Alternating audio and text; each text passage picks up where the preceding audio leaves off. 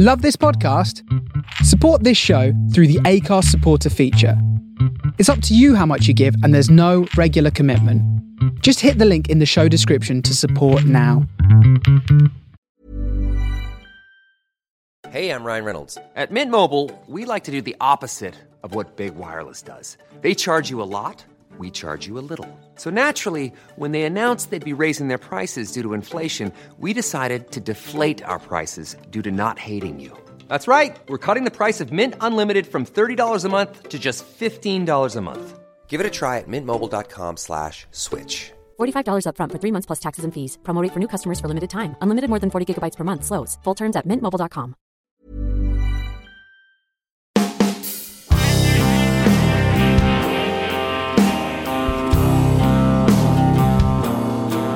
Swim podcast, man. Swim podcast.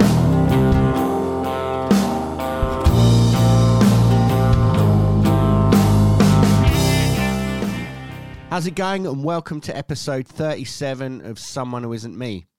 My name's Daniel P. Carter, and my guest on this episode is drummer, podcaster, grussler, and twitchy guy, Craig Reynolds. Craig's a mate who is the fantastic drummer in the band Stray from the Path, but he's also the host of a brilliant podcast called The Downbeat. If you're not aware of that already, you need to check it out because it's amazing.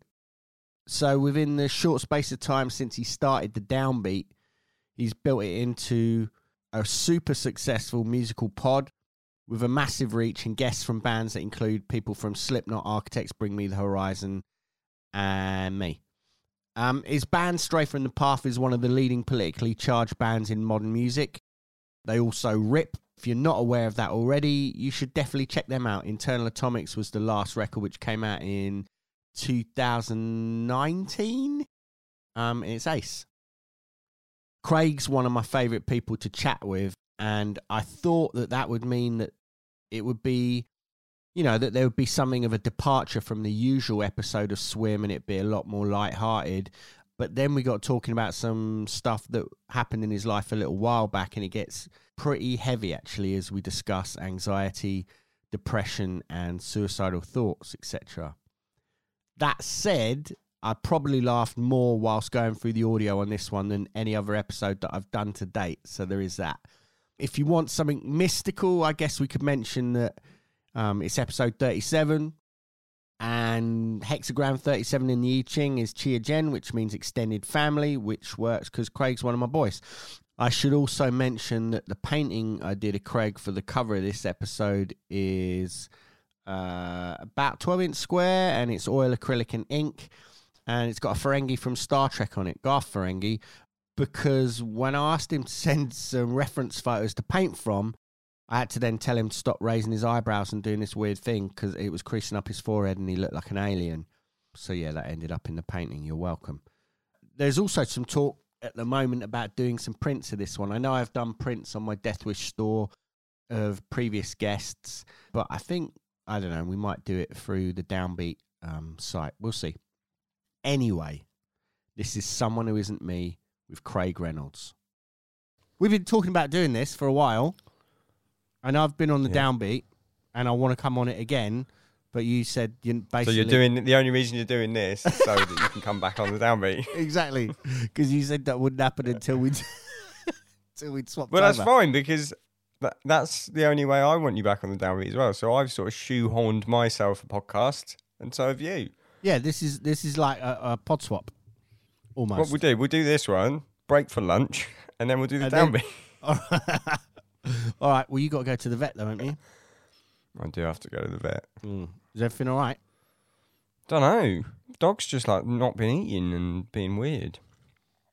She's a rescue, and she's like proper precious anyway. We think the previous owner was like your Paris Hilton sort of Chihuahua owner, because it's a Chihuahua. So she won't eat dog food. She like eats, her favourite food is churros. So you're not supposed to be feeding dog churros, as far as I'm aware. Are you being serious? I'm being 100% serious. What, and you wondered why the dog isn't very well? Because all you feed it is fucking churros. We haven't been feeding her churros, but like one time we got churros and she was like, it was like she just reanimated, like, hang on, I've had these before. And then we were like, oh my God, that's why she didn't eat. Because she's Mexican. Human food. Yeah, she's like, you know, yeah, it's weird. It was a weird. So she's not been eating. She won't even eat churros right now. We haven't tried the churros, but she's not eating like normal food. So I've got to take her to the vet. Well, I hope everything's all right for a start. I mean that. So do I. So do I. It'd be. No, that's not even. Come Yeah. on, manifestation. Let's not manifest that. It's The going to be dog's fine. all right. They're It'll going to be go. eating churros like nobody's business. So to do this, we should. I'm always really bad at starting these. Are you? Actually, you're pretty good because you're. Am I? Yeah, I think so. Thanks, BBC broadcaster. I'll take that. Yeah, but the thing is, all the stuff I want to talk about is you, and then Stray, and then the podcast, and a bunch of other bits and bobs are like that. If that's cool with you, and then see where we Well, end that's up. what I would talk about if I was interviewing me as well. So, Okay. If you were interviewing yourself, right. this isn't like a thing I've thought about. I'm just thinking it now because now you are like you're interviewing people a lot now. Even though I think you and I are in the same sort of camp where we don't really do interviews, we just have conversations. Oh, with people. the minute I said interview there, I puked in my mouth because Yeah. I don't do interviews. Well, exactly. But the thing is, you kind of do now because the pod's doing really well, isn't it? Yeah, but the more it does well, right, the more I get contacted by like press people, and the more like pressy it seems, and I'm like, well, I don't want it to be that. But then by narrowing it down, as I'm sure you are, because you've just got an elite like alumni, Like you. then. Well, yeah, but that's now it's thinning. I have to do doubles on Daniel P. Carter. Like, Well, let's talk about how you started the podcast first, because I remember when you first started saying to me about you were going to get doing it, and that was in, 2018? August was the first one, right? Was that right? look at this. You are more professional than me. You're absolutely right. You got a little blackboard there with like written down August number 1. Yeah, number 1 was August 2018, and it was shit. And it was with Jay from Tesseract, because he was the closest person to my house, and it was in person. And obviously I wanted to speak to him, but he was like, originally I was like, I'll make it a drum podcast. And, you know, he lives an hour away.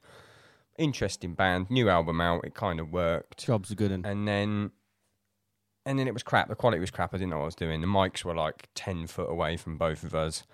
But I started it because I was bored and I was a little bit depressed. I had nothing to do. I had like 4 months off tour. I was like, what the fuck am I going to do? Yeah. But it's amazing, though, isn't it? Because, like, to see the way you've built it, and, yeah, you're crushing it, man. It's good to see. And you actually, you really care, because before we even started this, you were getting all weird about how good the audio had to be and all of this kind of stuff, whereas I've said to you in the past, I don't think it really matters as long as the conversation's there. But I am wrong, because, like, as I said to you before we started again, one of my podcasts that I just did for Marshall, I think is not going to get used, which is a shame because the audio is not great. And it's with Simon from Biffy, and it was a real good conversation as well.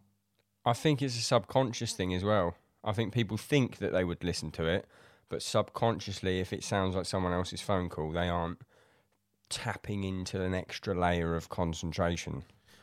Yeah, because that's the beauty of a podcast, isn't it? That it feels like you've just kind of walked up while two people are sat having a conversation, and you've just sat down and then kind of inserted yourself into it, or at least listening to it voyeuristically.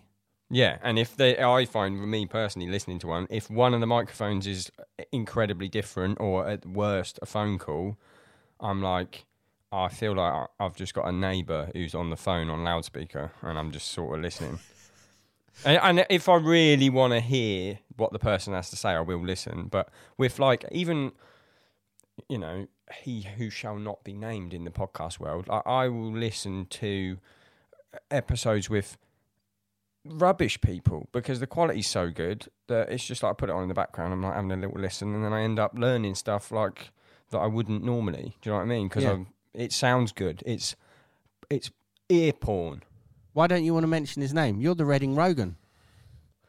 I'm not the Reading Rogan. I'm the Woking and Wogan, and you're the Reading Rogan. Do you know what I love? I can't remember what I was watching the other day. Something, and Jimmy Carr was on it, right? Yeah. And Jimmy Carr was like in it, and I was like, Jimmy Carr has to be from the RG area at the very least. And he's from Slough, isn't he? Oh, is it? Just found out. Yeah, because I Googled it. I was like, no, there's no way. No one's saying Ennet like that and not being from our end. Yeah, innit? But no, I just like, I think he could, I don't know.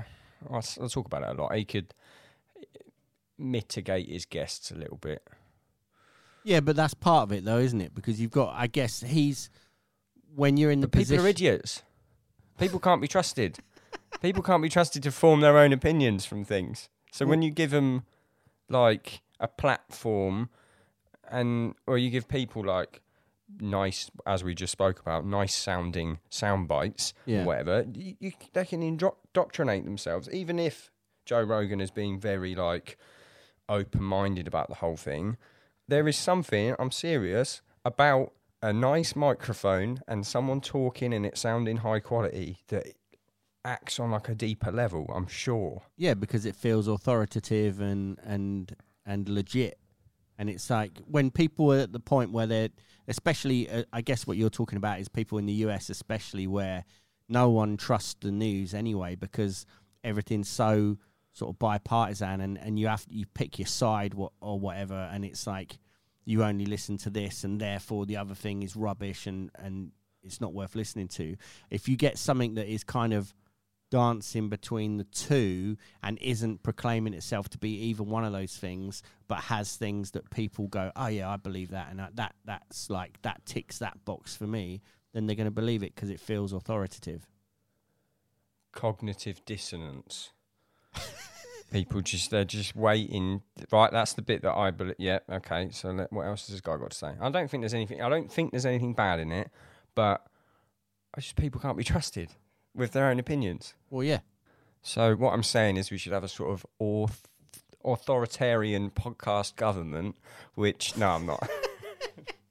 Which actually limits all speech to what I think should be said. I do think there's and actually, do you know what I think the problem is there? What you nailed it on, like right on the fucking head, is there is no subtle nuance in anything to do with American like politics. Yeah. There is, even the people who say they're in the middle, they are absolutely not on either, like, do you know what I mean? So there's no, that's why when you've got the biggest podcaster in the world having Alex Jones, or even if we want to get politics out of it, that fucking Jordan Peterson guy. Yeah.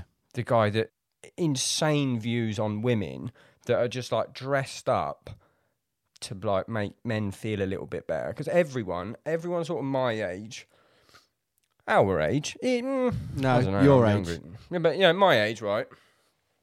Most of us are really, really miserable on the inside because there's been a bit of a shit like coming into middle age with everything. So I think everyone's subconsciously open to anything that makes them feel a little bit better about how hard, quote unquote, hard done by they are. Yeah. So then you got some guy coming on being like, well, I don't really think there's a gender pay gap at all, and this is why, and he dresses it up really nice in a nice microphone. And then you get some men that then just go and listen to that, and now they're like staunchly anti-women just from some guy talking into a nice microphone. That's my opinion anyway. Yeah. I think you're right to a certain degree though, because like, yeah, you get to this point when you reach a certain age where maybe, I don't know, deeply unhappy might be overselling it, but yeah, there's that realization, isn't there, that you suddenly go, because I think when you're younger and you're a teenager or in your early 20s, you're totally fearless and you feel invincible, and the concept of actually being a mortal it's not there. Yeah, it's not there at all. And that's there for a reason, I think. That's part of the brain's makeup, just to try and further life.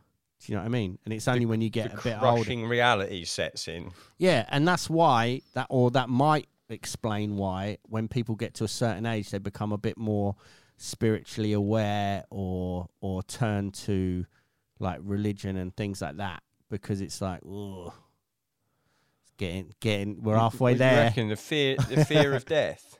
Maybe The f- maybe as a I'm not- subconscious thing. Yeah, I mean, I don't fear death. I welcome death. if anything, I welcome death.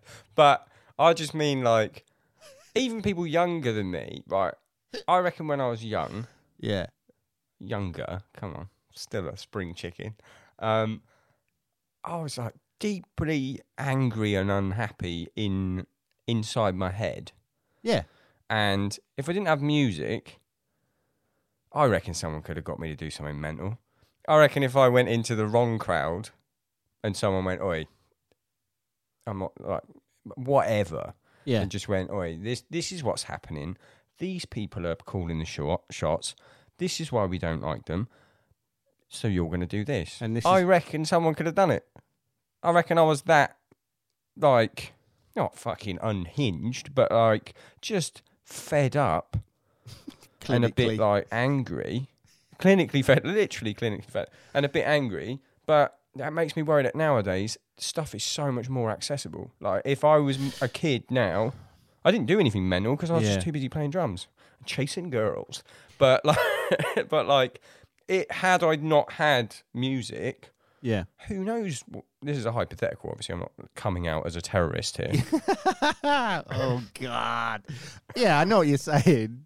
And but to say things are more accessible, that's true. But I think for people that are actually actively looking for that kind of stuff, then they'll find it anyway. I remember being like just joining secondary school when that whole early 80s thing was happening in the UK, where it was like the right wing was pretty rampant because of stuff like the NF and things like that. I remember a kid in my class, his older brother, who was a skinhead, having horrible propaganda, like almost like zines.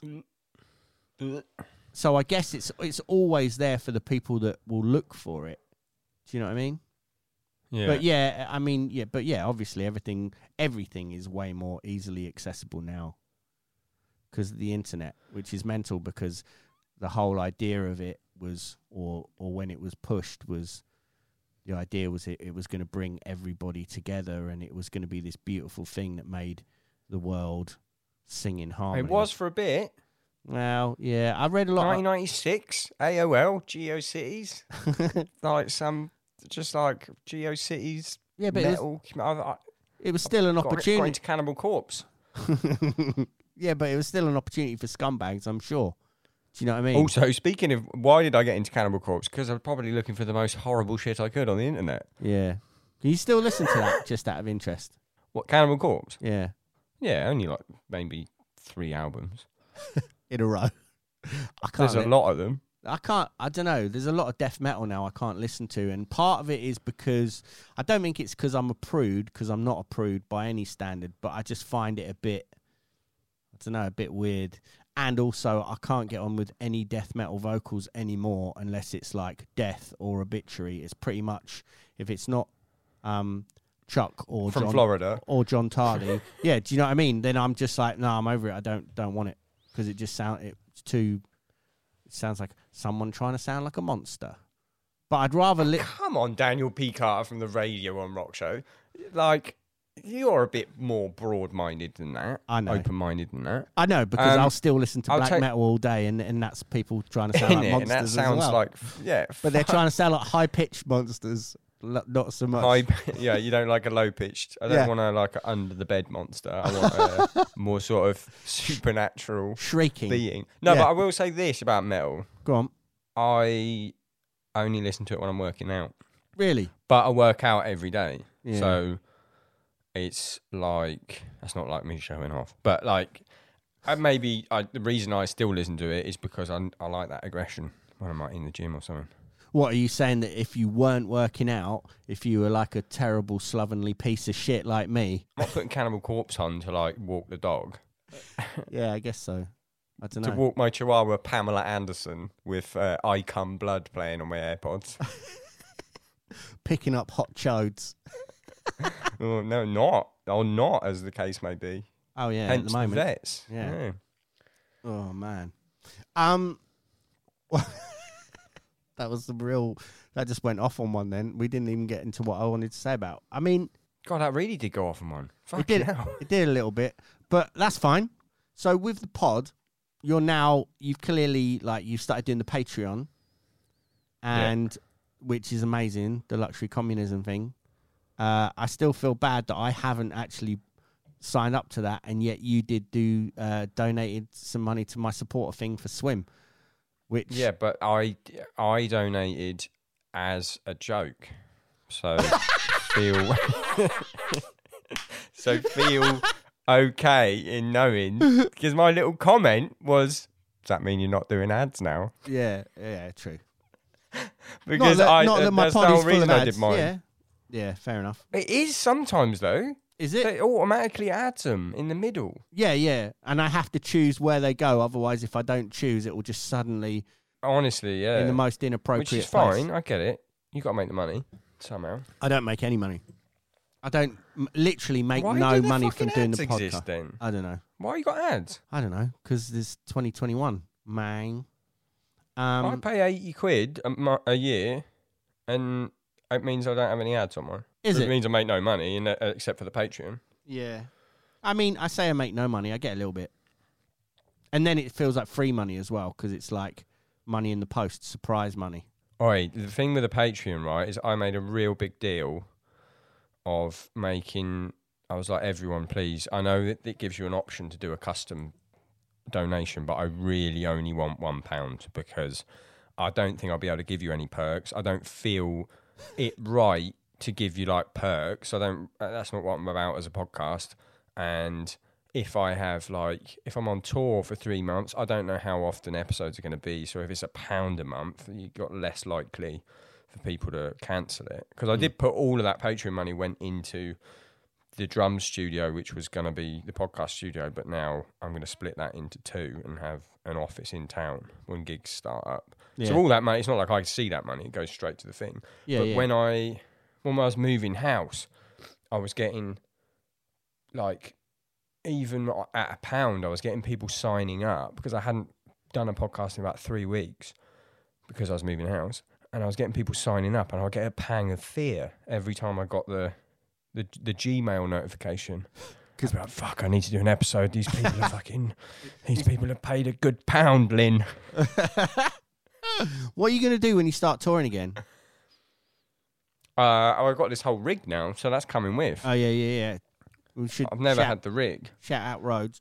But yeah, that I guess now Big shout out. it's going to be. In fact, I would expect it to be a little more productive in a sense that. I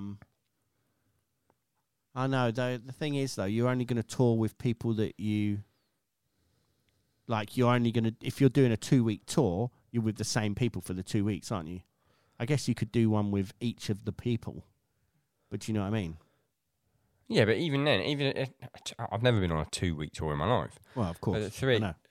to whatever. But even then, like one podcast every 3 weeks isn't that bad. So if you're on a 4-band bill, just do one person from each of the other 3 bands, and then that's one a week. Yeah, true. Plus festivals as well. Oh, I don't. My thing with that, every time I've ever the same thing. Maybe it's just me being like podcast snob. When I hear a podcast and then it's like, what? We're backstage at Reading. How was you like? And I'm like, I don't care. I want to sound like I'm in the room. Like I did that thing the other day where I liked just put a thing up on Instagram like who would you want to hear on the podcast, because I am going to make a bit more of an effort because you know as you know, like I've only ever done I'm only done 35 episodes and I've been doing it for like years now, and that's just because I only ever speak to people that I want to speak to. Do you know what I mean? And like but you've got 35 elite people. It's all elite. I'm the worst one. No, you're not. What are you on about? Who's the worst one then? You don't have to do that. I don't think any of them are the worst ones. Do you know what I mean? Maybe Scott Ian. Actually, his one was wicked. But yeah, I only ever want to do them with people that I want to speak to. So, I appreciate that. I'm humbled. well, yeah, you know that. But yeah, like I put a thing on Instagram recently going, who do you want to hear on on Someone Who Isn't Me this like coming year? And loads of people put people that have already been on it, which was a huge bum out because it's like you clearly never listened to this. And then somebody that obviously does listen regularly got really mad about it and wrote me a comment about it, which I reposted. And I think everyone then thought that was me writing it. So what's the deal? You don't want to repeat anyone? Well, yeah, I do. I guess so. Like, I want to do another one with Maynard. Like, so here's the thing, right? So when I reposted all the stuff that people were saying and I started tagging those people in it, it was like, you know, fishing basically. And loads of people got back to me going, oh yeah, I'll definitely do it. Like big people? Yeah, like people like Jonathan Davis and like Frank Carter and Frank Iero and yeah. Yeah, big people. Yeah. But I tried that, and all I get, right, for some reason, I figured out the other day, I don't think I've done a drummer episode in the last 10 episodes, right? I still get people calling it a drum podcast, which annoys the fuck out of me. Well, your logo is made out of drumsticks. Yeah, but fucking the Nike logo's a little thing. Doesn't have to have shoes on it, does it? I pulled that out of thin air. I'm surprised it went that well. Yeah, but... But people can't see it's a drumstick. But if I do that, all I get is like, well, you have this metalcore drummer on, and then all I end up doing is resharing that and being like, no, because they program their drums and pretend that they're playing it, and then throw some guy under the bus that didn't even ask to be fucking tagged. Amazing. That's ooh, just lighting the way with your bridges you burn. Brilliant. That's fine though. I mean, I think the podcast is well beyond that. I'm only joking about it being a drum thing, but I mean that's how it started, and that's fine. You know, everyone needs like an off point, like a kick-off point, don't they? Do you know what I mean? Yeah, and it was, you know, the first I think 3 episodes were just drummers, but my point was like, you can post the things like who do you want to hear, and people are like, oh, the singer from one of the biggest metal bands of the current day, and then he's like, yeah, I'll do it. Whereas I get, well, you do this man that can do a 355 BPM blast beat, because I'd really like to know how he does it.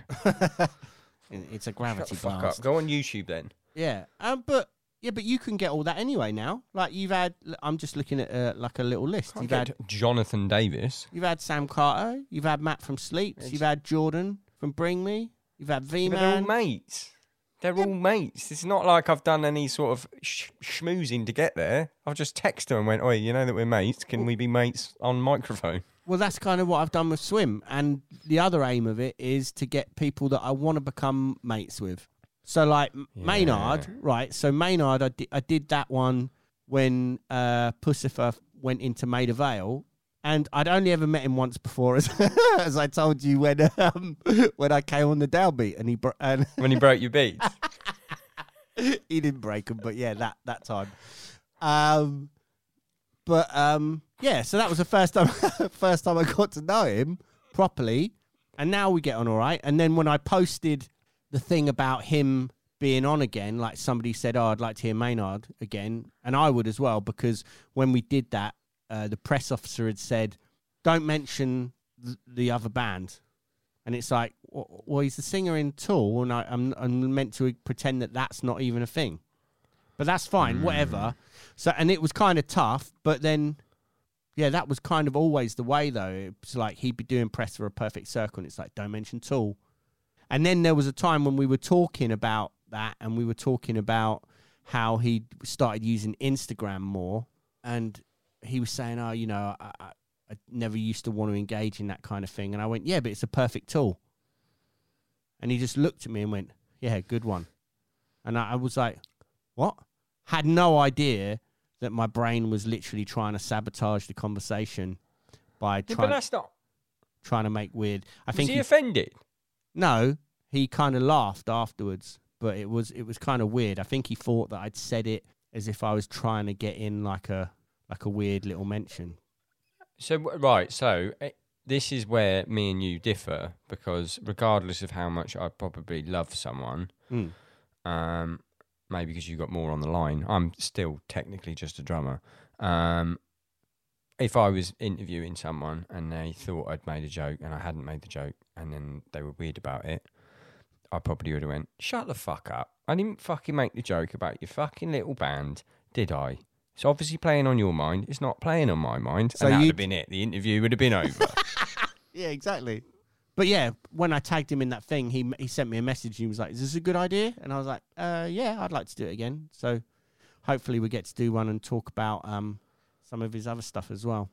But you see, the minute the press agents get involved is when I start to just be like, realistically, at this point now, I'm doing you a favour almost as much as you're doing me a favour.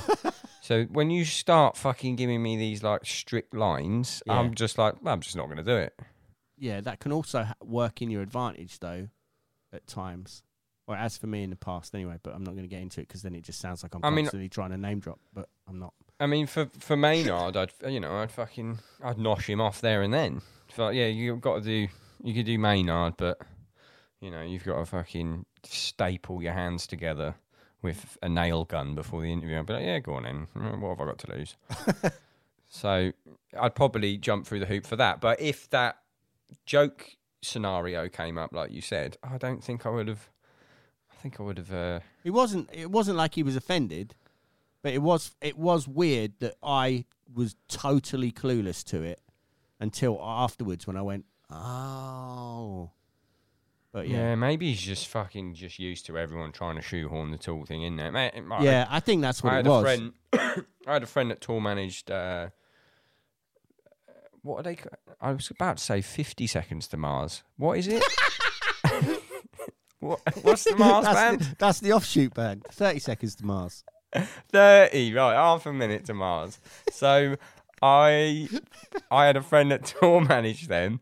And they said that, press agents try and talk about acting to him. Yeah. And he's like, obviously, Jared Leto. And he's like, well, I'm here promoting my music. And it would offend me, actually. Like when people say it's a drum podcast because I'm a drummer. In fact, I take it all back. But the thing is, it's like you can't, I don't know. I find that whole thing quite weird that people will compartmentalize themselves about, well, I'm here to talk about this, so therefore we don't even mention the fact that I'm also like an enormous actor. I mean, I think most people probably are just cool with that. Like every time I've interviewed him, I've never gone, well, but what about in Fight Club when you get your head smashed in? I didn't do you know what I mean? I've never mentioned that. Why would I? Because I'm there talking to him about his band, but he's always been weird. That's what I mean. But obviously, there's people that do that, and it's probably a chip on your shoulder type situation when you've had people early in your other career saying, well, he's only got there because of his acting or whatever, so he's probably got a fucking massive complex about it. So when people talk about it, it's like imposter syndrome. You think that those people don't have it, but they probably do. Yeah, because a lot of people were like, oh, he's acting being a rock star. It's exactly, like, yeah. And the thing is, like, those first couple of records were wicked. Like, really good. Oh, the big singles were unreal. Yeah, amazing. Like, really, really good. And so, and I'm not going to get, doesn't matter. Haha, nothing. I'll tell you afterwards. Anyway, back to acting. Yeah. Back to my acting career. So here's the thing, though. I do want to speak to him because I want to talk to him about both those things. And he's been on my list for a while because I really want to... You can only have one. Well, exactly. I really want to ask him about... Because he follows this thing called, method acting, which was created by this guy called Stanislav, who was actually... The whole idea of method acting... you hear it all the time, don't you? You say, it'll be like, so-and-so did this film, and he's a method actor, and you just think that that's someone just gets well into the role. But it's actually, when that was first done, the guy that made it up was super into, weird sort of esoteric and occult things, and it was about actually embodying... Living. Yeah, embodying this other person within you. And I want to talk to him about that. Be like, sorry. That is interesting. Well, yeah. I think I read into that stuff as well when remember when Christian Bale got caught calling the fucking lighting tech, like going nuts on him? Yeah. And it was like, oh, he's method acting being fucking John Connor or whoever. And I was like, I thought method acting was like Daniel Day-Lewis makes shoes for a while he's working on a role. And then I Googled it. And no, it's, everything you just said. Yeah, it's quite interesting, though. I think, I'd like to talk to somebody about that kind of stuff. Because, I mean, I've spoken to other people on here, on the podcast, about the idea of, like, so Jazz Coleman from Killing Joke, before he would play, he would always put, like, weird makeup or ash from, like, cigars and stuff. He'd, like, paint his face in a certain way, and he would almost leave. He'd say he felt like he'd left himself. Like, he'd do a show, and then he wouldn't have any real recollection about what was happening during the show after coming off stage. War paint.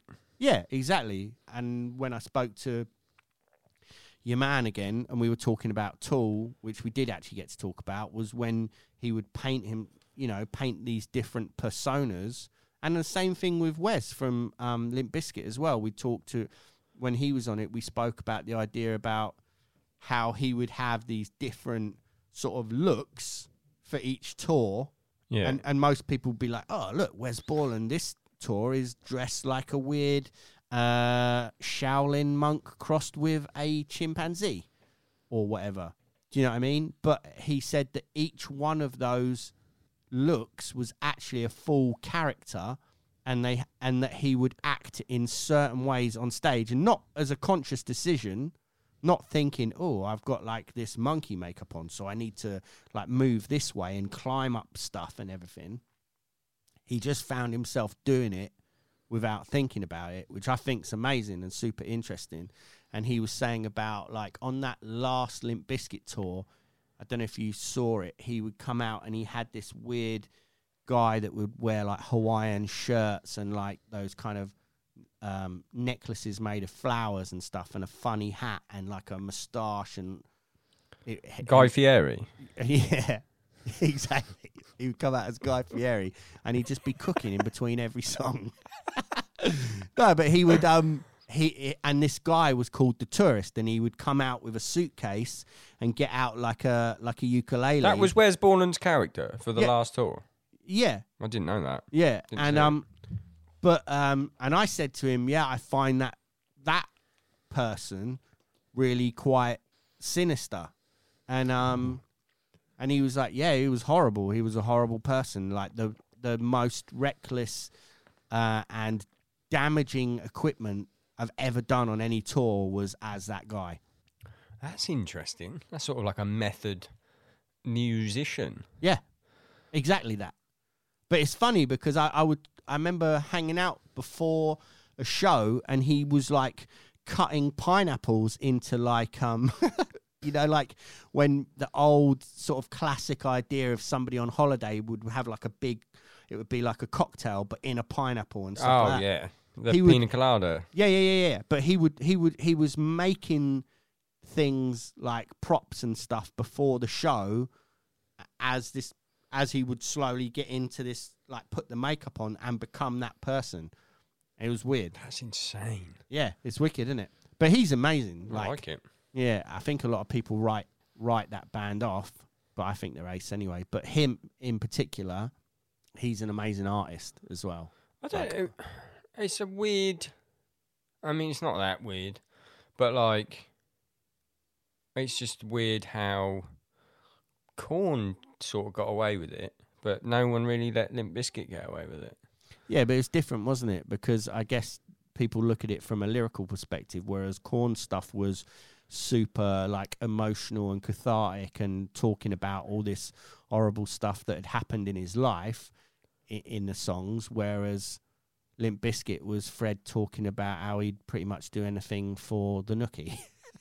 Do you know what I mean? So it would feel like the context of the. Whereas musically, you could probably put the songs next to each other, and for most people, the early stuff at least. Yeah. Wouldn't really would just be like, okay, yeah, it's kind of in the same gang, and that's how they got lumped together in nu metal.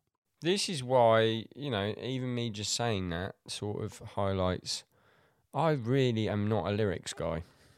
I just find it hard to care about lyrics. So when I just like subconsciously, then I was just like, well, similar band. Why is Limp Bizkit quote like sort of a laughing stock now, and Korn aren't? And you're absolutely right because of the lyrical content. But yeah, I just listen to the music. Yeah, I know. Unless it's about, especially if it's like introspective, very personal to that person stuff. Like it's not that I don't care; it's that I can't personally connect with it. And then if it's the opposite, like the Fred Durst stuff, again, can't really connect to it. Don't really care. But if it's really angry and I can listen to it in the gym, then I can get on board. But even then, I don't really like the lyrics. I think. Well, that's probably why you can happily listen to Cannibal Corpse. Yeah. You can't even hear the lyrics. Exactly. I had something else to say about that, about lyrics. Oh, unless they're political, and I can write them if they're political as well. I feel like at this juncture in my life, I feel like the only anger that anyone should be feeling is the overlords. Yeah, but you can directed towards the overlords. Yeah, but you can also look at that within a more from a wider perspective as well, can't you? Because you could just go, yeah, that's a political thing, but then you could also look at it from a more emotional perspective. Like writing about political stuff, like you guys do, is a very literal, head-on approach to a lot of that stuff, right? We tried not to do that on the last one. Yeah, but was that because something like Goodnight Alt-Right ended up having people trying to kill you or threatening to kill you? Yeah, but no, it wasn't directly because of that. It was because we'd already done the album, which was quote unquote the Trump album. Like everything was still shit. We didn't really need to talk about it anymore. Yeah, that's. But then to make sure, and everyone in the world was just sick of the fucking politics of that. So we're like, well, let's just be more open ended because there's a lot of other social issues going on or whatever. But we did make sure that in case people thought we were getting dulling our edge, that there was a song and it was called Double Down, and it was far, far worse in terms of calling out the Goodnight Alt-Right crowd that gave us the death threats. Yeah. Far more scathing, under the radar, didn't even fucking notice. Well, yeah, because a lot of those people, a lot of people, regardless of what their political affiliations are, they now live by memes and sound bites, and no one wants to read the article, do they? Do you know what I mean? It's all like... Oh, 100%. I even saw that earlier. Some article. The Trump etched on a manatee. Did you see that? Yeah. Did you read it, though? Yeah, exactly. I read it and I saw the comments were like, oh my God, disgusting, all this shit. And obviously it is fucking, you should not be touching a wild beast. But then it was deliberately framed, and I fucking hate Trump and all of that lot. But it was deliberately framed with the clickbait headlines, like someone carved into this fucking manatee, and then in the text about 5 paragraphs in, where nobody gets to, was it's probably just been sort of smudged on the algae on the side of the manatee, and the algae which is grown on its back. Yeah, exactly. But that stuff, even though whoever made that article and headline is trying to be divisive for good, for better or for worse, like on either. They're trying, obviously for worse, but they're trying to be on what they think is the right side of that conversation. But by doing that, they are causing more misinformation. And when that comes out, no one will trust them. And then the less trust people have in the media, the more likely they are to go to the fucking other side. Yeah, I guess so.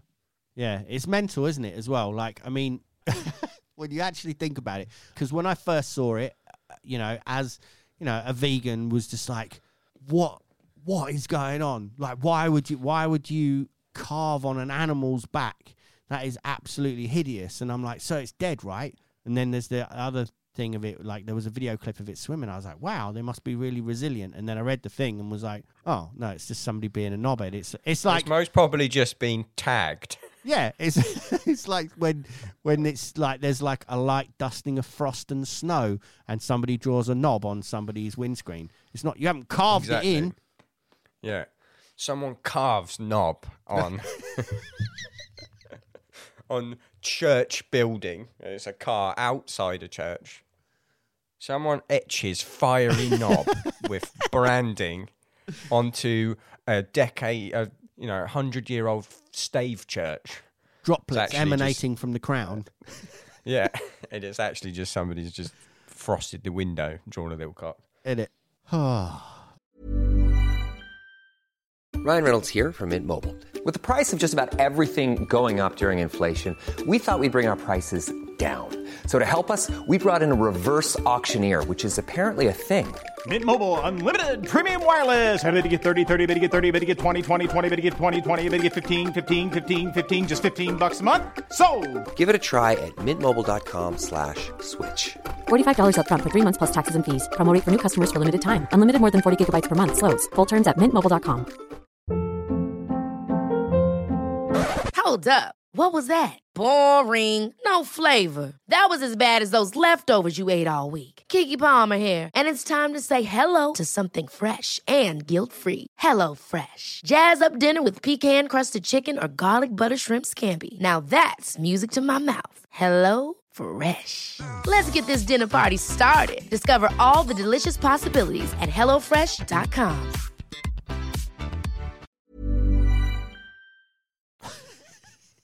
How are you liking these tangents? Is this going not as well as you thought? Or No, I'm well? quite into it. I don't know. It's quite different from me though. Like we haven't really. Is it? Well, I guess so. We can go on to magic. You want to talk about magic? That's you. Well, this is I mean, like, so the last one I did with Ina from Wardruna, like we got really into animism, and I can't imagine that during that conversation we'd have been talking about drawing a dick on a manatee or whatever.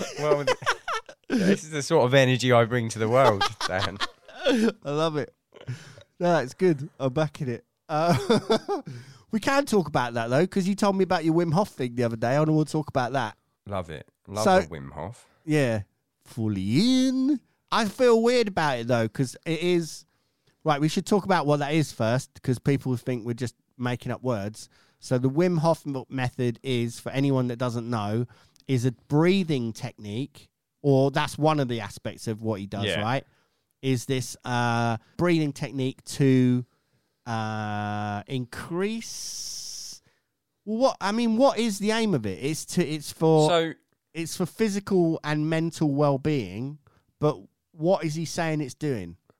Well, he's been doing it for ages, and it's like based on Tibetan breathing techniques. Yeah. And he basically got like, I don't know how many, like 6 or 7 Guinness World Records for like cold exposure. Yeah. They went and they did a And test heat. on him. And heat as well, though, right? Like he ran Yeah, through the desert with no water and... No water.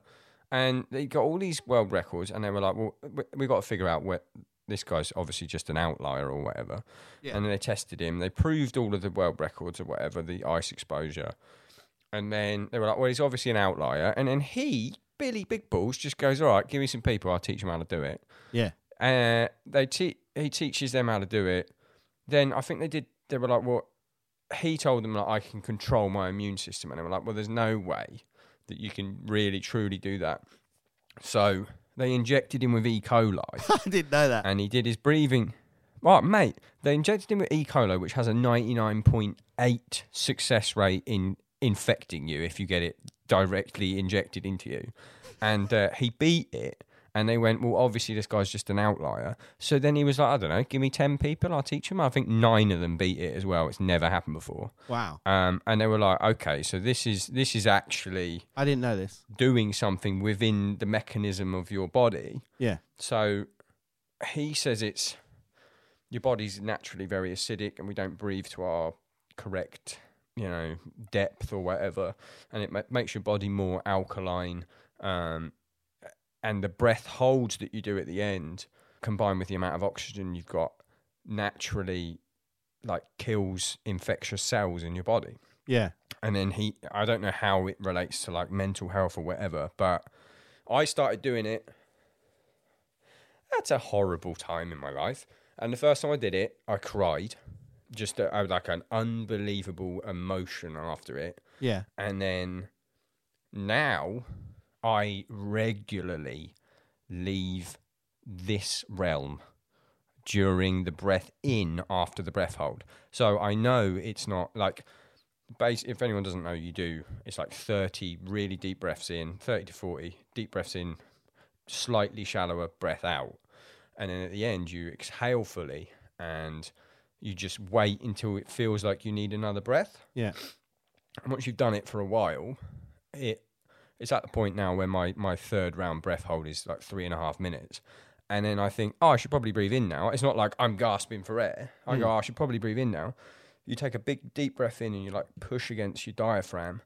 And I regularly fucking leave this realm. I saw Rasputin's face once. No idea why. Just popped up there. I saw... The other day, I think I spoke to you literally shortly after doing it the other day. Yeah, the thing that concerned me was when you said you were doing it in the bath, which isn't a good thing to do. Yeah, he says don't do it in the bath, but I reckon it's because it's too good in the bath. Not because you might pass out and drown. It's because there's definitely some too good. There's definitely some dangerous shit about doing it in the bath, but so I wasn't even going to mention that because you've actually put lives in risk there, Daniel. No, I'm actually putting out a warning so people don't do it in the bath. I don't think anyone else would have. I was not going to mention the bath, but even when I do it sans bath, it's fucking the same shit. The other day I had one that was actually quite troubling. Go on. And it was like it's weird because you do the breath in and you hold in for 15 seconds. And when you come to, it's almost like you come to, it's like you've passed out, but you haven't really. Yeah. I hear him and he's not even said, and breathe in again or whatever and relax. And it means it hasn't even been 15 seconds. It's been like 13 seconds. And I've had like a dimensional journey that feels like I've been gone for fucking at least 15 minutes. Go on then. I had a troubling one the other day where I just had like weird, I can't even remember it now. You told me I should write it down. I definitely should. Like weird memories of childhood and then a weird like anxiety about like missing my parents because I live so far away from them now and they're like getting old and shit. And it was all almost like just colours and stuff, just almost like stretchy colours. And each of the colours was like the thought that I was thinking of. And when my brain was still not fully in the other world, it was like I was fighting with like half of me is like, I'm still in the bath. And when I was realising, like not letting, it's so hard to fucking express. When I was worrying about the thing, the colour would like stretch and become really tight. And the more that I noticed it, instead of just going with the flow, it would just get tighter and tighter and tighter. And then I just came into consciousness and my fucking heart was going mad. And I was like, that was horrible. And then I did another round. I've got no off switch, mate. Oh, that was mental. Let's do it again. And I did another round and it was far more relaxing. It was like... I just let myself, it was like the time before I was fighting with it, like, oh, I feel like I'm about to pass out or something. And then the second time I like just let it happen. Can't even remember what happened. And then when I came into consciousness or whatever, it's so weird. It's like, the only way I can describe it is like, general life is a ringing in your ears. And then when you come into consciousness, it was like it suddenly stopped. And I was like, well, it's like a ringing's gone, but there's been no ringing. I haven't got tinnitus or anything, but it just felt like there was a ringing of general anxieties of whatever. It felt like a ringing in my ears, and then I do the meditation, and if I achieve the higher plane, when I come back, it's like that ringing stopped, and I'm just chilled for the rest of the night. Yeah. That's ace. So the thing is, like when you first said to me about that, I mean, a lot of people would probably go, well, that's because you're hyperventilating and it relates to the idea about, you know, when we were kids where you called it the bastard, and we would call it the bastard, Yeti. yeah. The Yeti, where it was like forced hyperventilation when we were up to no good as kids. But I wonder what Jimmy Carr calls it. Definitely a southern thing. Yeah. But the thing is, it also relates to like the idea about when I spoke to Grant Morrison. Grant Morrison. Yeah, exactly that same thing. Yep. About that was like to do with like if you can ascend this set of steps within it's like a pyramid, isn't it? Is it in South America? Yeah. If you can do it within one breath, they say that you'll reach enlightenment. And he did that, and that's all to do with holding your breath, which then relates to the idea about, I guess, that when they were first doing those studies about DMT, and they discovered that DMT was actually like an endogenous substance or molecule which means that everything has it within it, like plants, animals, us. I mean, we are animals, but yeah, do you know what I mean? So it's already there, and then they were trying to figure out, if it is already in the body, what purpose does it serve, and where is it made? And like the initial sort of stab at it was that Rick Strassman said that he thought it was in the pineal gland, and then after that, further research started saying that they thought it was actually made in the lungs, which then relates to... I didn't know that. Yeah, and then that then relates, obviously, to all the ideas about breathing techniques within all these different practices all over the world, which about... meditation and yoga and like Tibetan breathing, etc., that would be done to reach a higher state of consciousness. So then that might be doing those things. It means that, this is all hypothetical pseudoscience on my part. I don't even do drugs anymore, but I think that... What are you looking at me for? No, I do. What are you looking at me for? I don't do hallucinogenic drugs anymore. And, I've definitely been to that realm via drugs.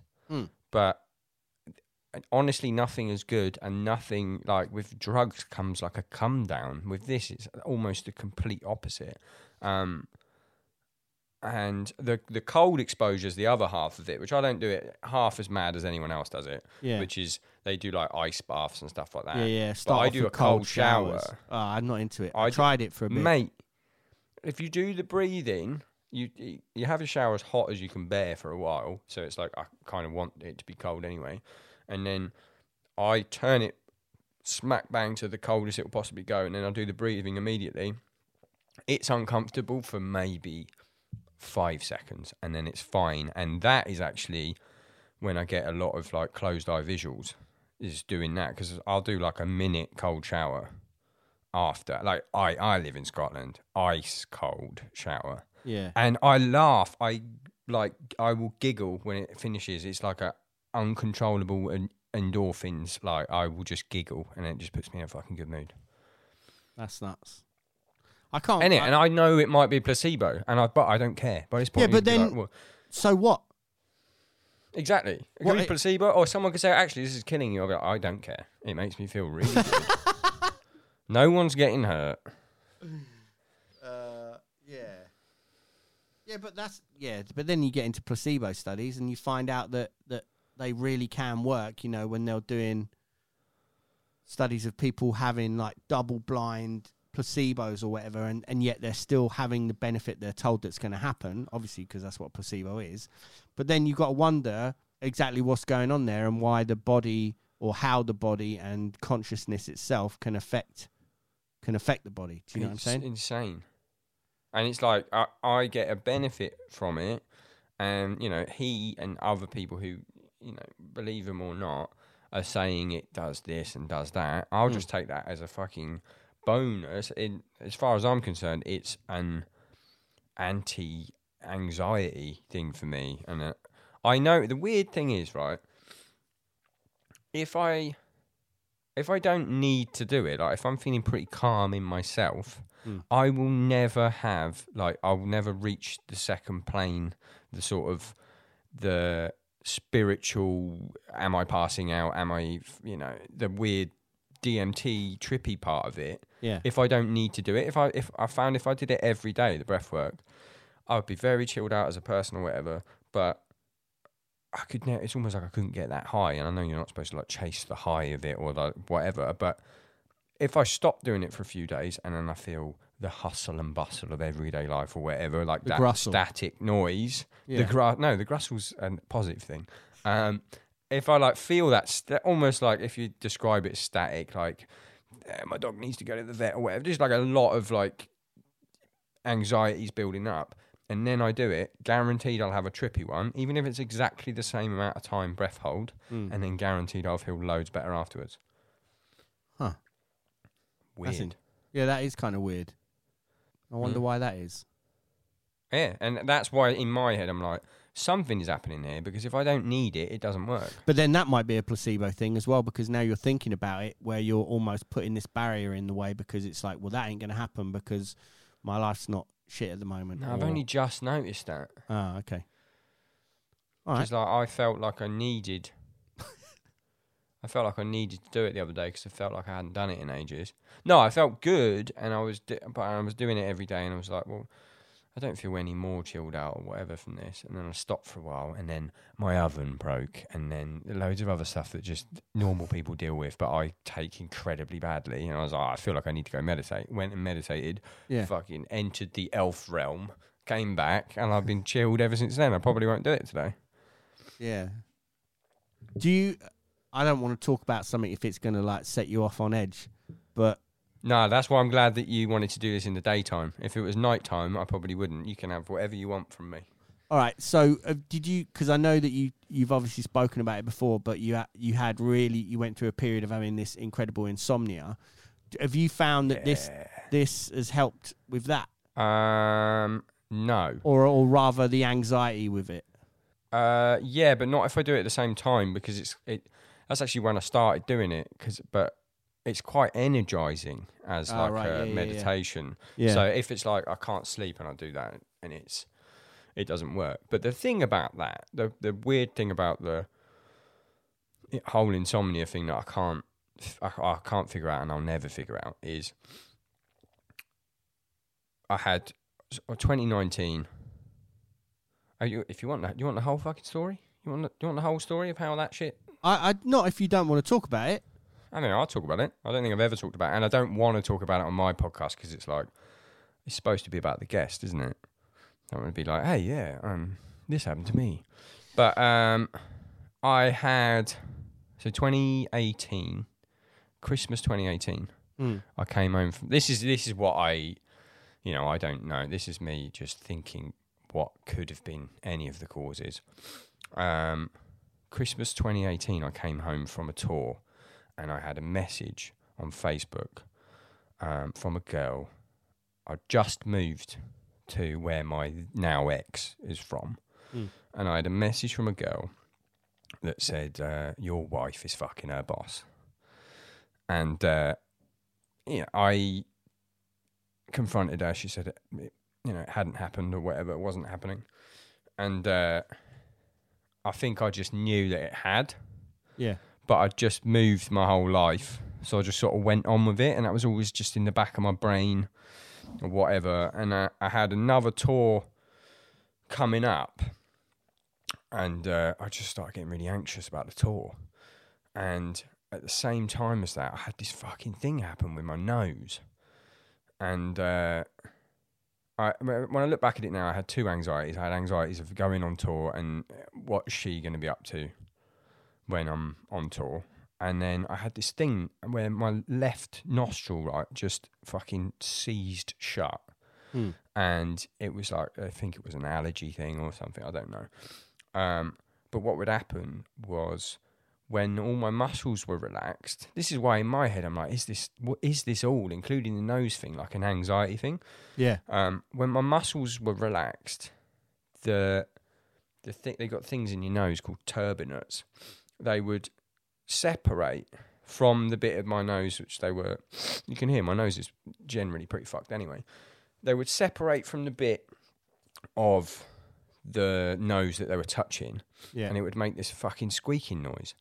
And other people can hear it, and it still does it sometimes now, but it would happen only when my muscles were relaxed, and it would only happen when I was just about to fall asleep. Yeah.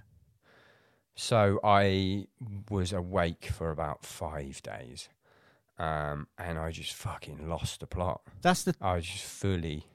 That's the thing, right? Because I think a lot of people think that doesn't sound like not the stuff that's the cause of it, because it does almost seem to me like, and I'm not a doctor obviously, but it does. You could say it sounds like a manifestation of that anxiety, right, in a physical sense. But yeah, most people would be like, oh, so you didn't sleep for like, well, that's mental, because I used to go out and I'd be up for days and blah blah blah. But you don't realise quite how, not even debilitating. You literally go mental. Like it is. Oh mate, I was like. That was it. I had it planned what I was going to do. I was like, I can't live like this. I'm going to fucking bin myself off. I had it planned. It was like a proper eco-terrorism thing that I was going to do. Like, not fully eco-terrorism, but I lived on like a really busy main road, and there was all these. I don't think I've ever told this on the podcast. There was all these HGVs that were just going from they took a shortcut off the M1 and they'd go through this little village that we lived in. And everyone in the village hated it. And I was like, and everyone was like, oh, they're dangerous. I was like, I know what I'm going to do. I'm going to go and pretend I'm walking the dog. I wouldn't bring the dog with me, obviously. Just pretend I'm going for a walk, and I was just going to stick my fucking head under one. And then look at your face. It would get the council would be like, oh, they shouldn't have been going that way. And then I'd have done something good within it. Anyway, that was the plan. Oh, I'm getting fucking anxious talking about it. But I like it. Yeah, that's... Anyway, I'll carry on because you seem lost for words there. But that was the plan, and this was after how many days that you actually contemplated throwing yourself under a truck? Probably 5, I think. And it was like you'd gone to the doctors at what point? Yeah, so this is where looking back on it, like a year and a half later, I think I was very, very anxious about what I'd known for almost a year by that point. Yeah. But because I'd moved my whole life, I'd bought a house up there. I just I don't know. I just sort of went with it. And in my head, I was like, well, I'll just die soon. And then I won't have to deal with it. I won't have to deal with a divorce. I won't have to deal with confronting her. I won't have to do anything because I'll just be dead. And it'll be fine. So I think with the non-sleeping nose thing, my nose is fucked, but I think there was some sort of just extreme anxiety that then became like manifested in it's my fucking nose. You might hear it sometimes on the podcast. My nose makes specifically that noise, and it does happen. It used to happen when I was falling asleep, and it would be shit. But I went to the doctor. Sorry, got off topic there. I went to the doctor, and they were like, "You're depressed." So this is like day 2 of the not sleeping. Yeah. This is where I think that if this part hadn't happened, I don't think it would have got as far as it had. Yeah. And I don't think it would be as much as a problem as it still is today, because I have insane sleep anxiety now. I'll get onto that. But I went to the doctor after 2 days. The doctor just flat out said, "You're depressed." Did some fucking questionnaire. I went, "You're depressed. Take this pill. It will make you sleep better as well." And I was like, okay, so what time do I take the pill? And I'm like, I take it before bed. Took it before bed that night. Up all night like I'd done a fucking E. Phoned the doctors the next day. They were like, yeah, you're just getting used to the medication or whatever. And then so I carried on taking it for sort of 3-4 days. And then on the last day was just like, nah, fuck this. I'm gonna fucking do it. And I went back to the doctor. I can't remember. Oh, my mum came up. Yeah. Around about that time. I had to phone her actually because my then partner had gone away on a trip, a little camping trip during when this was going on. And I had to phone my mum, but she lived like 3 hours away. I was like, I'm really sorry. Can you come up? Because I'm fucked. I'm thinking mad shit or whatever. She came up, so obviously I'm not going to fucking do anything with my mum up there. I went back to the doctor. I went back to one doctor, and they basically went, "I'm not giving you Valium." That was the first fucking word out of her mouth. Yeah. And I went, I don't want Valium. I want you to fucking help me. I'm not giving you Valium. You fit drug-seeking behaviour, right? And I'd said 4 fucking words to her. Yeah. It's because you got tattoos and... Honestly, it was that. Yeah. And I still now, like, I haven't registered with a doctor up here because I just fucking hate them because of this whole situation. And I went to another GP. I was like, I want to change GPs. And the first thing she said, she was like, why on earth was he telling you to take this pill at night? It's a SSRI. Like, for the first almost, month, people feel a little bit like it's ecstasy or whatever. Like, it will keep you up. Like, you should have been taking that 7 a.m. Yeah. Not fucking... just before bed. 10 o'clock at night. Just before bed, yeah. Let me take a couple of pingers before bed. And then... So then I went on a different antidepressant from then, which it was fine. It helped. I think it helped, but I think at that point I realised that I would have to start thinking of an exit plan out of my life situation. Not a real life exit plan, not an exit from life, but an exit from my situation. Yeah. And at that point, I started sort of figuring out like how, because I'd bought the house. It was all like I knew I was going to have to not only move back or whatever, but I'd have to go through the selling of the house, and I'd have to give her some, obviously, and all of that just fucking played on my mind or whatever. And that was playing on my mind for the whole year. But I think at that point, I was like, okay, I'm going to figure out my exit plan out of this. Figure out what's going on, because I think that's the cause of the whole thing. But the lasting effect is if I don't sleep, I have like sleep anxiety now, certain things I can't do before going to bed. I could not have this conversation past sort of 7 o'clock because I would just, in my head, I'd go, that's it, I'm not sleeping tonight. And it's all just in my head. Yeah. Well, that's what I'm saying, because it seems like all of this, the reason you were having all of this anxiety, by the sound of it, from an outside perspective, is because of the situation you're in. And now you're in a fucking infinitely, like, that's like a whole other life away now. I know, but do you know what? It's the only thing that takes me back to that spot, which is why I know I need to go and see someone. If I don't sleep, my brain goes straight to the worst case. Straight to, let's just fucking do this. And I'm like, it's like I unlocked a bit of my brain that I would love to just lock back up. Yeah. It's the only thing. I will just be a different... It's at the point where normal people just have a bad night's sleep. Quite often, probably a couple of times a month. Mm. When I do it, it's the end of the fucking world, and I cannot see... that it's just a normal person's bad night's sleep. Yeah, of course, because you're relating it to the past situation of when it was like that. So, like, one shit... It's honestly like PTSD. Yeah, exactly. That's neuroplasticity for you, my friend. Do you know what I mean? What? The idea of, like, when you build habits that... Because you just go straight back to it. Well, neuroplasticity is the idea that your brain is obviously... is all connections and pathways within your brain, and habit builds new pathways, but you can reset them and you can build fresh pathways over the top of it, so that... And that's why... Sorry to cut you out, but no. That's why I'm convinced... it was almost like some sort of fucking MK Ultra situation, me taking those pills at night.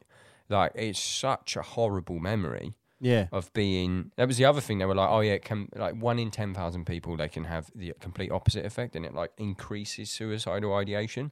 I was one of those. Yeah. Like, I know people have been through worse in their lives, but it was like some sort of chemical torture. Yeah. And I'm definitely getting over it, but I'm still... Well, I think being able to... deeply tied to it.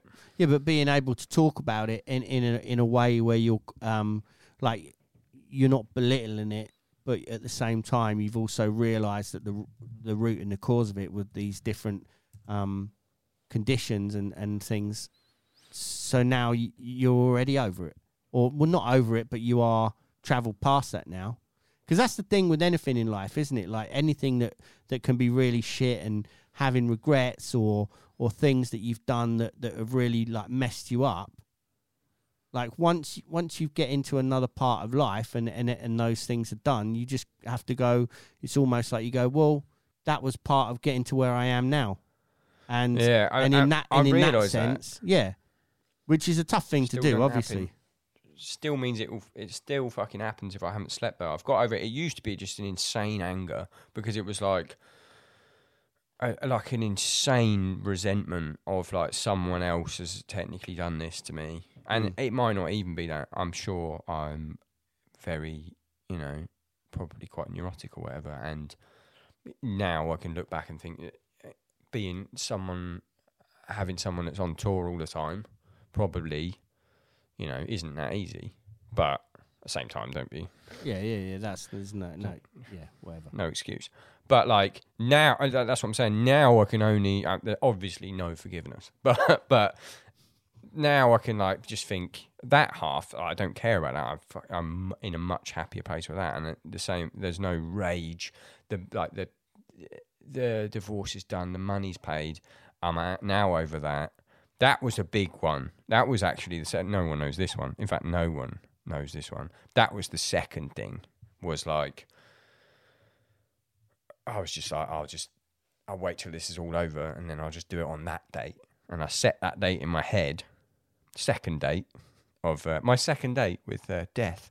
And but then by the time it actually rolled up, I didn't want to do it at all. Yeah. But the date was still in my head. Didn't sleep that night. And I'd slept perfectly fine until then. So I know it's in my fucking head. Yeah.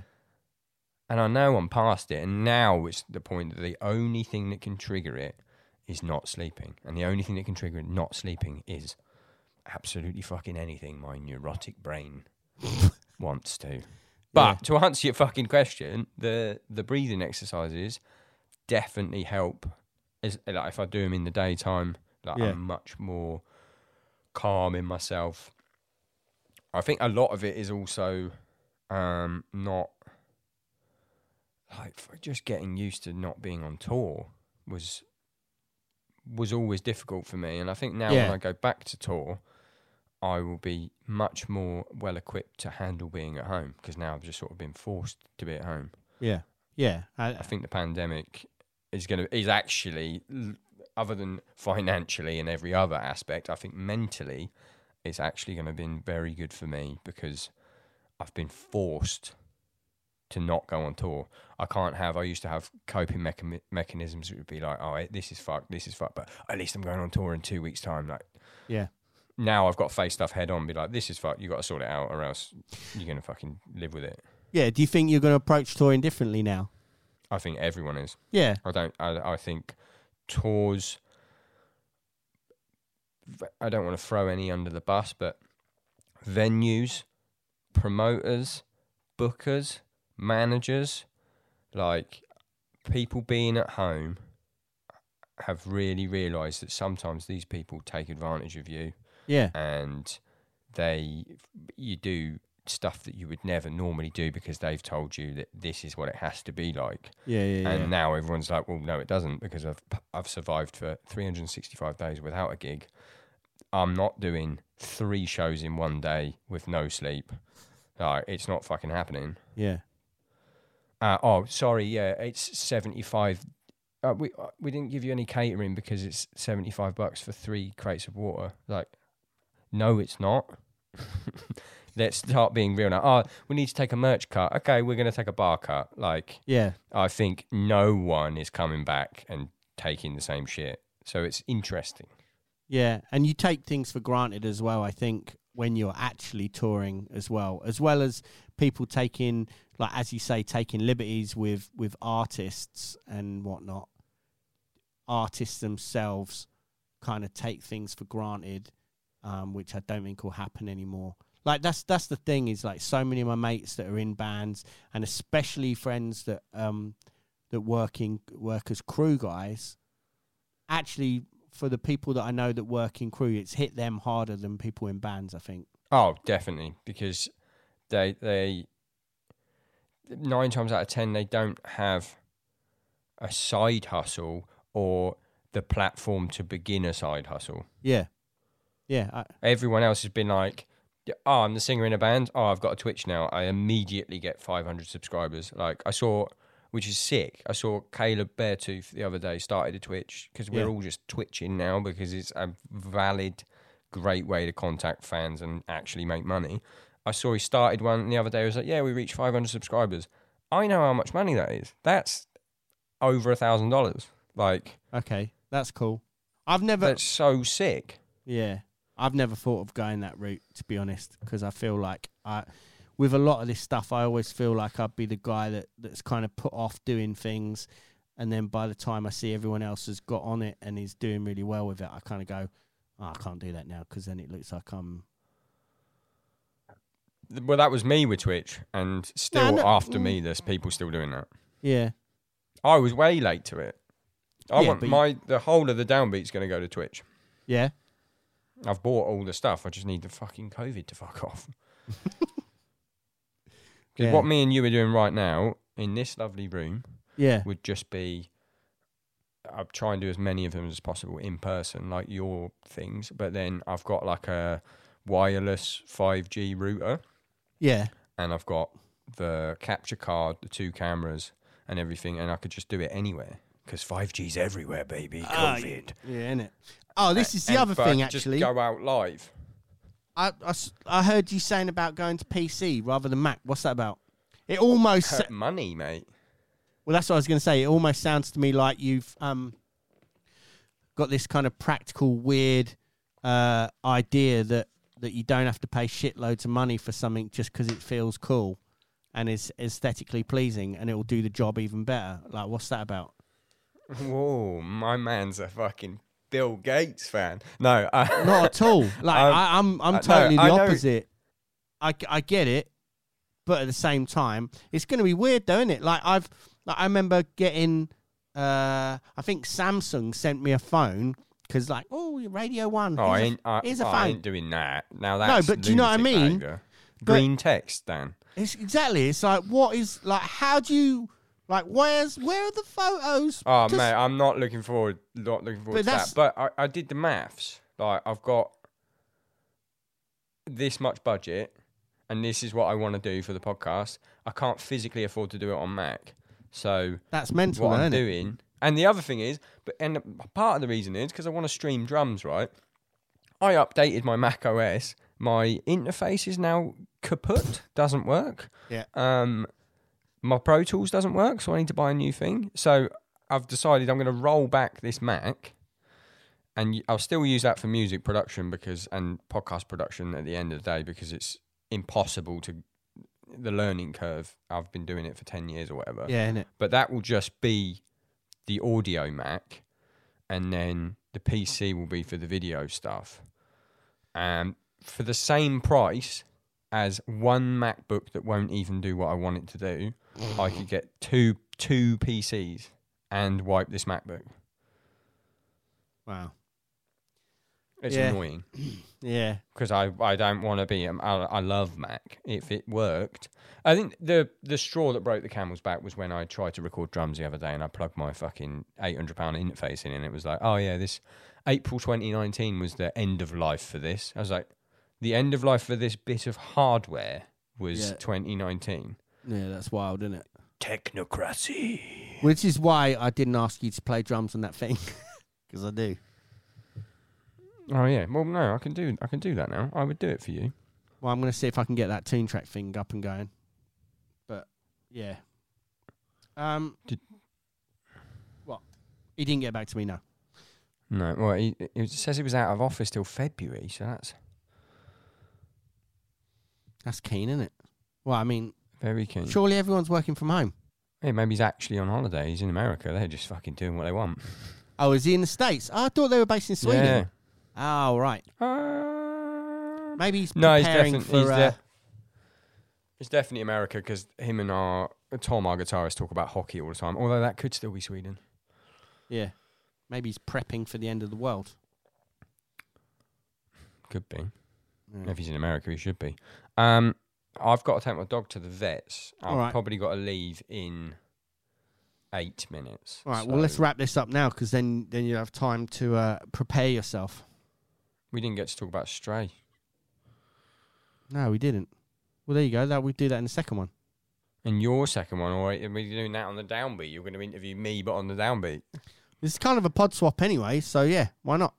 All right. Because you said loads. You know of what we should do? You know what we should do? I was thinking about this during my cold shower actually today. You could say I was, sexy, being an alchemist.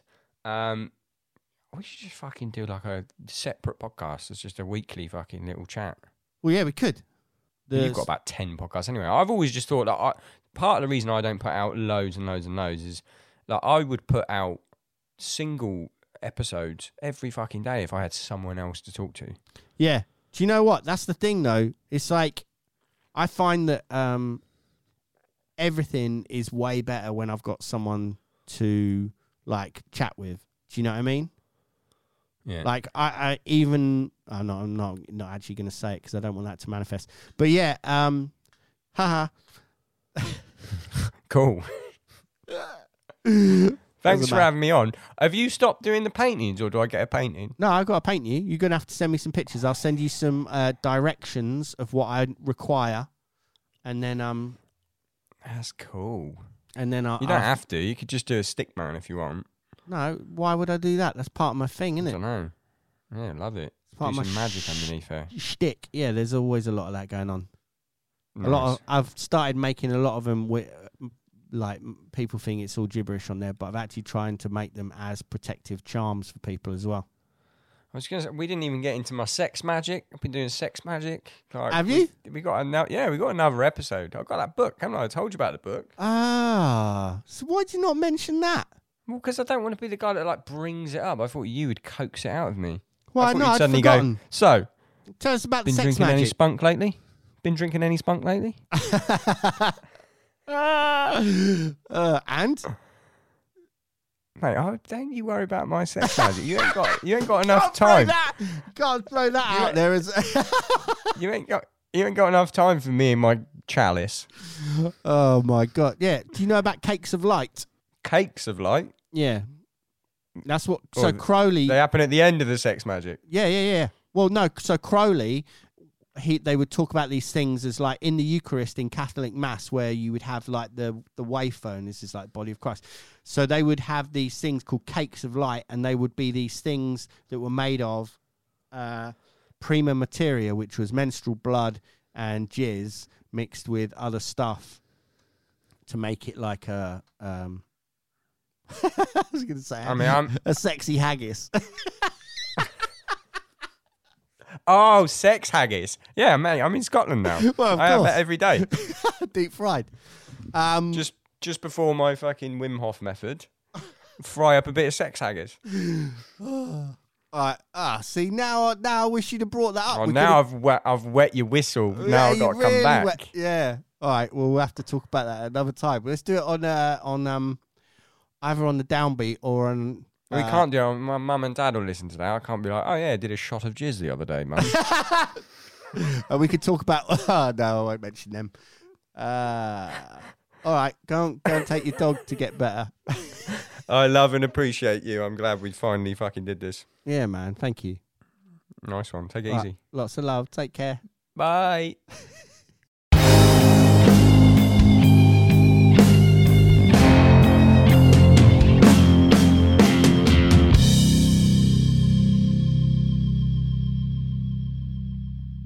That was episode 37 of Someone Who Isn't Me with Craig Reynolds. Make sure you check out his podcast, which is The Downbeat.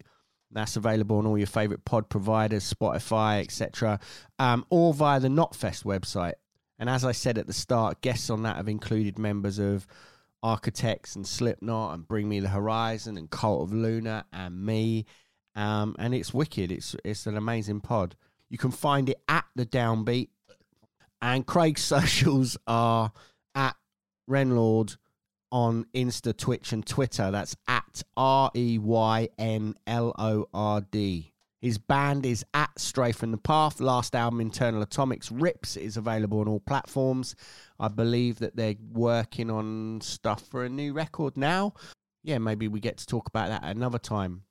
We have actually mentioned about the possibility of doing a weekly podcast where the two of us just catch up with each other as a sort of separate thing from both Swim and the Downbeat, like its own thing. I don't know if it will happen, but if it did, I think it'd be ace.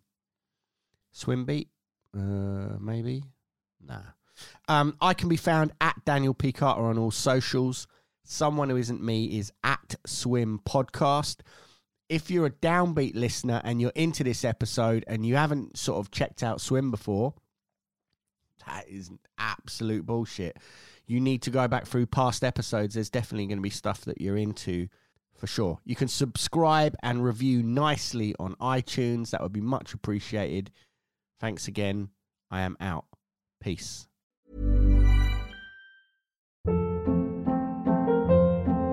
Hold up. What was that? Boring. No flavor. That was as bad as those leftovers you ate all week. Keke Palmer here, and it's time to say hello to something fresh and guilt-free. Hello Fresh. Jazz up dinner with pecan-crusted chicken or garlic butter shrimp scampi. Now that's music to my mouth. Hello Fresh. Let's get this dinner party started. Discover all the delicious possibilities at HelloFresh.com.